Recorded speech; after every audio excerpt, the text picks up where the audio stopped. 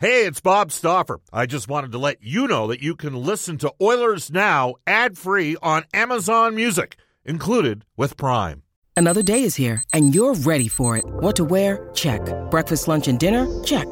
Planning for what's next and how to save for it? That's where Bank of America can help. For your financial to-dos, Bank of America has experts ready to help get you closer to your goals. Get started at one of our local financial centers or 24/7 in our mobile banking app. Find a location near you at bankofamerica.com/talktous. What would you like the power to do? Mobile banking requires downloading the app and is only available for select devices. Message and data rates may apply. Bank of America NA, member FDIC. This episode is brought to you by Shopify. Whether you're selling a little or a lot, Shopify helps you do your thing, however you cha-ching. From the launch your online shop stage, all the way to the we just hit 1 million orders stage. No matter what stage you're in, Shopify's there to help you grow. Sign up for a $1 per month trial period at shopify.com/special offer, all lowercase. That's shopify.com/special offer. I can't believe the news today. Oh, I can't close my eyes and make it go away. Oh, that's a great song. Welcome back, everybody. 134 at Edmonton. Just before we go to our NHL insider, John Shannon for Legacy Heating and Cooling. Bob, I'm a recruiter and interview hundreds of people per year. I love your interview style and your situational storytelling interviews. Gives you a sense of who the person is rather than scripted interview questions. I'm wondering if you've heard of a few questions when managers are interviewing NHL prospect recruits about strong character and how to define it. Absolutely. I have this conversation sometimes with potential prospects for an agency. So the one thing I'd say right now, if anybody's got a son out there, and we'll operate under that context, that is a potential NHL draft choice down the road, make sure, because it's all about information gathering for organizations. And the one thing that every organization now does is they look into the social media history of the players. Absolutely. I mean, they're going to talk to the trainers, they're going to talk to the therapist, they're going to talk to the manager, they're going to talk to the coach, they're going to talk to players from opposition teams if they're doing their homework, and they're definitely going into the social media history of the potential player as well. And Mark in St. Albert says, Bob, David Staples is wrong. When it comes to criminality, at least the best predictor of future behavior is past behavior. That has been clearly demonstrated and proven in a field of risk assessment. That one comes to us from Mark in St. Albert. Again, you can text us at 780-496-0063. Well, his past behavior is we never plan what we're going to talk about when he comes on the show. For Legacy Heating and Cooling, whether it's heating or cooling you need, get with no payments, no interest for a year. That's how you build a legacy Heating and Cooling. We welcome back to the show our NHL insider, John Shannon. John, how you doing? I want to know who wrote that question that said your interview skills were good. Was that your brother? Was that your mother? What was going on? If it's by family members, usually it'd be criticism directed my way. Hey, by the way, the whole concept of social media and people keeping track of that, I think that's true not just for hockey. I think that's true now everything, in every line of work. And check check what you have said, in the public forum, and make sure that you have, if you're applying for a job, particularly with a big company, make sure you're clean out there. That's an important aspect. The other thing is, if you're a hockey player, you know darn well, Bob, that if a team's doing its due diligence, it's talking to teachers, it's talking to billets. Yep. Those are two key elements. And don't lie. In the growth of the player. Oh, well, don't lie, because they'll catch you lying. There is no question they'll catch you lying. So it's, absolutely. I mean, that's why you just got to treat everybody well. You know what I mean? There's no, again, I do some of this stuff 4 or 5 times a year, John, and it's really interesting, and you can learn a lot about people, and man, oh man, it's a different, you also learn a little about the mindset of some managers at various different levels too. Right? Well, I think that's changing too, though. I really think that a manager in 2022 has such a toolbox at his disposal from non-hockey people. team psychologists, people that work and people and team psychologists, people that work with players, and so it's gone beyond just the old-fashioned scout. It's gone to the multi-dimensional attitude of a hockey team, and you'll find those teams probably draft more successfully than the ones that still have blinders on. Well, and I think there's some other factors. I think you got to incorporate video, if possible. You got to incorporate analytics. I think it's easier to do video and analytics on the pro side than it is on the amateur side, just because of the consistency of the product that you're getting there and the data you're getting. But there's no question, John, there's lots of I'll tell you. Go ahead. In talking to a couple of scouts, Bob, I can tell you right now that they used to, 15 years ago, they would say, well, we went to the draft. We were the only checklist. We were the list. Yeah.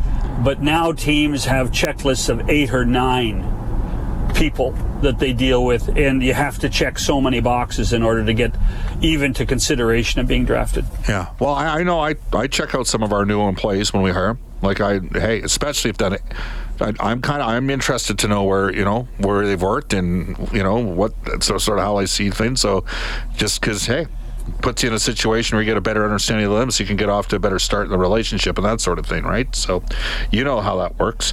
John Shannon joining us right now. All right, John. Yesterday, Mark Spector was in studio, and he penned a piece on Sportsnet saying that the Edmonton Oilers are a legit contender this year. Not necessarily the favorite, but a legit contender. From your perspective, are the Edmonton Oilers, and when I say a legit contender, I'm talking about a top 6 team in the National Hockey League. Are the Oilers a top 6 team for your money? I would say top 8, and that's not saying that they aren't top 6, but I probably do my measurements maybe different than some people. But I read Mark's column, and I think he's right. And I think it surprises a lot of people. As you know, I do media elsewhere, and I think that there are still people shocked that there's a real belief that the 2 best teams in the Pacific Division are in Alberta. And I think that's true, and I think that will be fuel for both teams to be even better. So if you put the Flames and the Oilers at the top of the Pacific, I don't think there's any reason to think that they are at least top 8 in the National Hockey League when it comes to the postseason. And the definition of failure for a team like the Oilers, like the Flames, will be early elimination in the playoffs. I mean, that to me is, we're talking multiple rounds of playoffs is the only way to measure success, if not the Stanley Cup. Well, the Oilers got 3 rounds in the playoffs last year. Calgary got 2. Why would people be surprised that Edmonton and Calgary are the top 2 teams in the Pacific, John, when last year Edmonton had 104 points, Calgary had 111, and nobody else in the Pacific had over 100? Yeah, I think that they see the Los Angeles Kings going in the right direction. I think that there are still people that believe in the Golden Knights, albeit that they have major issues in goal. But, there's a lot of people out there still thinking that Jack Eichel's going to explode on the scene. And if the Golden Knights can stay healthy, then there's still a team to reckon with. I'm not one of those guys. I think that Edmonton and Calgary are the cream of the crop in the division, and everybody else is going to fight for that 3rd spot, that 3rd guaranteed spot. Yeah, I'm going to tell you, I totally see Vancouver being in the mix here, just because I look at Bruce Boudreau's track record. He gets teams in the playoffs. He gets the most out of players because he's a player's coach. And so it might not equate to playoff success, but his teams he gets you to the playoffs every year, John. Well, and they have one guy. I think that there's a ton of teams around the NHL are just salivating over, and that's Thatcher Demko. Yeah, he's a good goalie. I mean, he's a great goaltender. Yeah. And he might be the best goaltender in the division. And I don't think that's a stretch, and that's what's going to keep the Canucks in a lot of games. And they still have some issues in Vancouver. They still have money they need to peel away before the season starts. But I think Vancouver and LA and Vegas are going to be those 3 teams fighting for that 3rd spot. John, everybody's got Colorado sort of as the team in the Central, but there's another team there, and I know you had the chance to talk to Doug Armstrong lately. Like St. Louis, they're a pretty well-run organization, aren't they? Oh, I think that, you know, what Doug does on a regular basis there, you know, his mentors in this business include probably the most pragmatic hockey person in the history of the game, and that's Bob Gainey. And Doug spent a ton of time around Bobby Clarke too, and I think that the lessons that he's learned as a manager from both of those guys have really carried through. Doug understands what a team needs to win. He also understands in a flat cap world is how sometimes you have to make real difficult decisions. And that's what the Blues are going through. They still have some decisions to make. And if Jordan Binnington can regain some of that stardom that he had 2 years ago or 3 years ago, and then we saw a little bit in the playoffs, then the Blues are going to really challenge Colorado. I think, you know, Colorado is still so good. You know, with Kadri's gone, sure. But I'll tell you what, their blue line might even be better this year than they were last year, which is hard to fathom at times. But at the same time, I think Colorado and St. Louis will be the 1-2 in the Central Division. The Edmonton Oilers have got a limited cap space, and cap space can be weaponized. So now I bring you to Jesse Puljujarvi. You're Ken Holland. What do you do at this stage? Well, I think you listen more than anything else, and I think you have to. I think you have to prioritize what you need before the season starts first, and in doing that, you have to make yourself a little more versatile. And obviously, Bob, you and I have talked about this for at least 3 weeks in a row now. Is that what makes you more versatile is and more nimble is perhaps moving the Puljujarvi contract if you can. And you know, Ken can sit here and say, and it's the right thing to say publicly, he says, you know, he's on the team, we're looking forward to having him in camp. But if you need to be nimble and you need to create a position of change that changes that you might need to make, then to me the obvious choice is Puljujarvi. Would you hesitate in giving a player an opportunity if he kind of spurned you in the past? I think it depends on the player, Bob.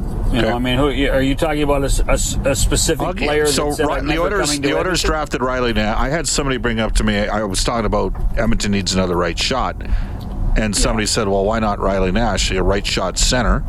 Got 8 playoff games in with Tampa Bay. You know the story.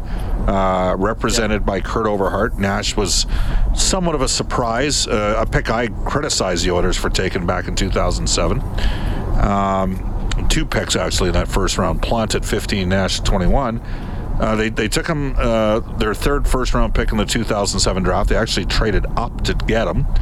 He never ultimately signed in Edmonton, and the word was at that time that the advisor, who was Overhart, had suggested that the Oilers' track record in developing players was poor, and he wanted to try his plight somewhere else. So he didn't sign with Edmonton, and Edmonton had to trade him to Carolina and got a second-round pick. That's ancient history, right? Yeah, that's ancient history. It is, and again, he followed the advice of his agent. Would you? So that's what I mean. A scenario like that, would you hesitate in bringing a guy in like that? Listen, if Kenny Holland thinks that Riley Nash or any player of any ilk that, you know, didn't want to come to Edmonton at some point and now says he's looking for a job, if he can help the Edmonton Oilers, you should sign him. And, you know, the difference between a guy like Nash who 15 years ago made decisions in his life that at 35 or 36 would make different decisions. I mean, that's an eternity ago, yeah. Bob. I wouldn't hang that over. It's 4 general managers ago, right? Tamolini was the GM at that time, and then we had McTavish, and we had Chiarelli. And how many teams has Riley been on since then? Well, he went Carolina, Boston, Columbus, Toronto, and then last Toronto, year... Did he play a game in Toronto? Playoff game. And then he went Winnipeg. Okay. Let me see. Where was he last year? Arizona before Tampa. So 7 teams, right? Yeah. So, I mean, life changes. The other thing is when you think about the centerman that you have, do you really? Is that where you need help? I mean, is that what you need? I mean, is there a time and a place for an organization to start rewarding people internally, guys from Bakersfield? Fair comment. There needs to be an incentive within an organization to say, we are going to reward you for your time in the American League. And we are going to reward you for being an Edmonton Oiler or a Bakersfield Condor.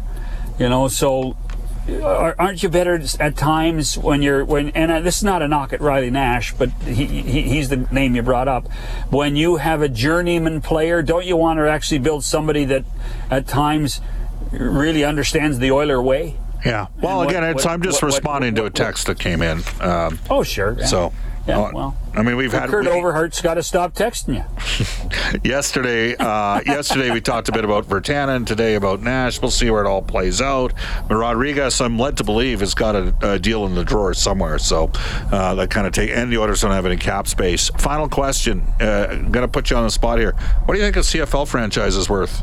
It's a piece written by Jerry, I believe it's Madonnajan about maybe it's time for private ownership of the Edmonton Elks. What do you think that would be worth? Wow. Oh God, $25 million? What? Really? Well, what do you think? Well, I don't know. I'd have to call David Naylor. I mean, he's the guy that would know. So, what you think I'm high or low? I think that would be high. I mean, well, hey, listen, what are junior franchises worth now? Profit margin. I think when you talk about a CFL team in a Western city, you have a solid TV contract, and you have a passionate fan base, and I still think there's enough of a passionate fan base for the Double E. I'm thinking that $20 to $25 million with that brand. And I say, when I talk about brand, I'm talking Edmonton Football Club brand. I'm not talking about Elks, because I would have never called them the Elks. There's my soapbox for the day. I think that there's some value in that franchise. Yeah, absolutely. John, awesome stuff. Thanks for joining us. Right on. That's John Shannon. Do want to mention you've heard about our great variety of used vehicles that our friends at Brent Ridge Ford are proud to offer. They want you to know that the order bank for 2023 SUVs and F-150s are now open. If you want to be treated fairly at the time of the purchase or enjoy quality service after the sale, order your new vehicle from Uncle Milt, Johnny Rich, and the gang at Brent Ridge Ford. They are 11-time winners of the President's Award for Customer Satisfaction. Call 1-877-477-3673. That's 1-877-477-FORD. Back with this day in Oilers history as we wrap up Oilers Now. When you need mealtime inspiration, it's worth shopping Kroger, where you'll find over 30,000 mouth-watering choices that excite your inner foodie. And no matter what tasty choice you make, you'll enjoy our everyday low prices, plus extra ways to save, like digital coupons worth over $600 each week. You can also save up to $1 off per gallon at the pump with fuel points. More savings and more inspiring flavors make shopping Kroger worth it every time. Kroger, fresh for everyone. Fuel restrictions apply. Hey, it's Kaylee Cuoco for Priceline. Ready to go to your happy place for a happy price? Well, why didn't you say so? Just download the Priceline app right now and save up to 60% on hotels. So whether it's Cousin Kevin's Kazoo Concert in Kansas City, go Kevin, or Becky's Bachelorette Bash in Bermuda, you never have to miss a trip ever again. So download the Priceline app today. Your savings are waiting. Go to your happy place for a happy price. Go to your happy price, Priceline.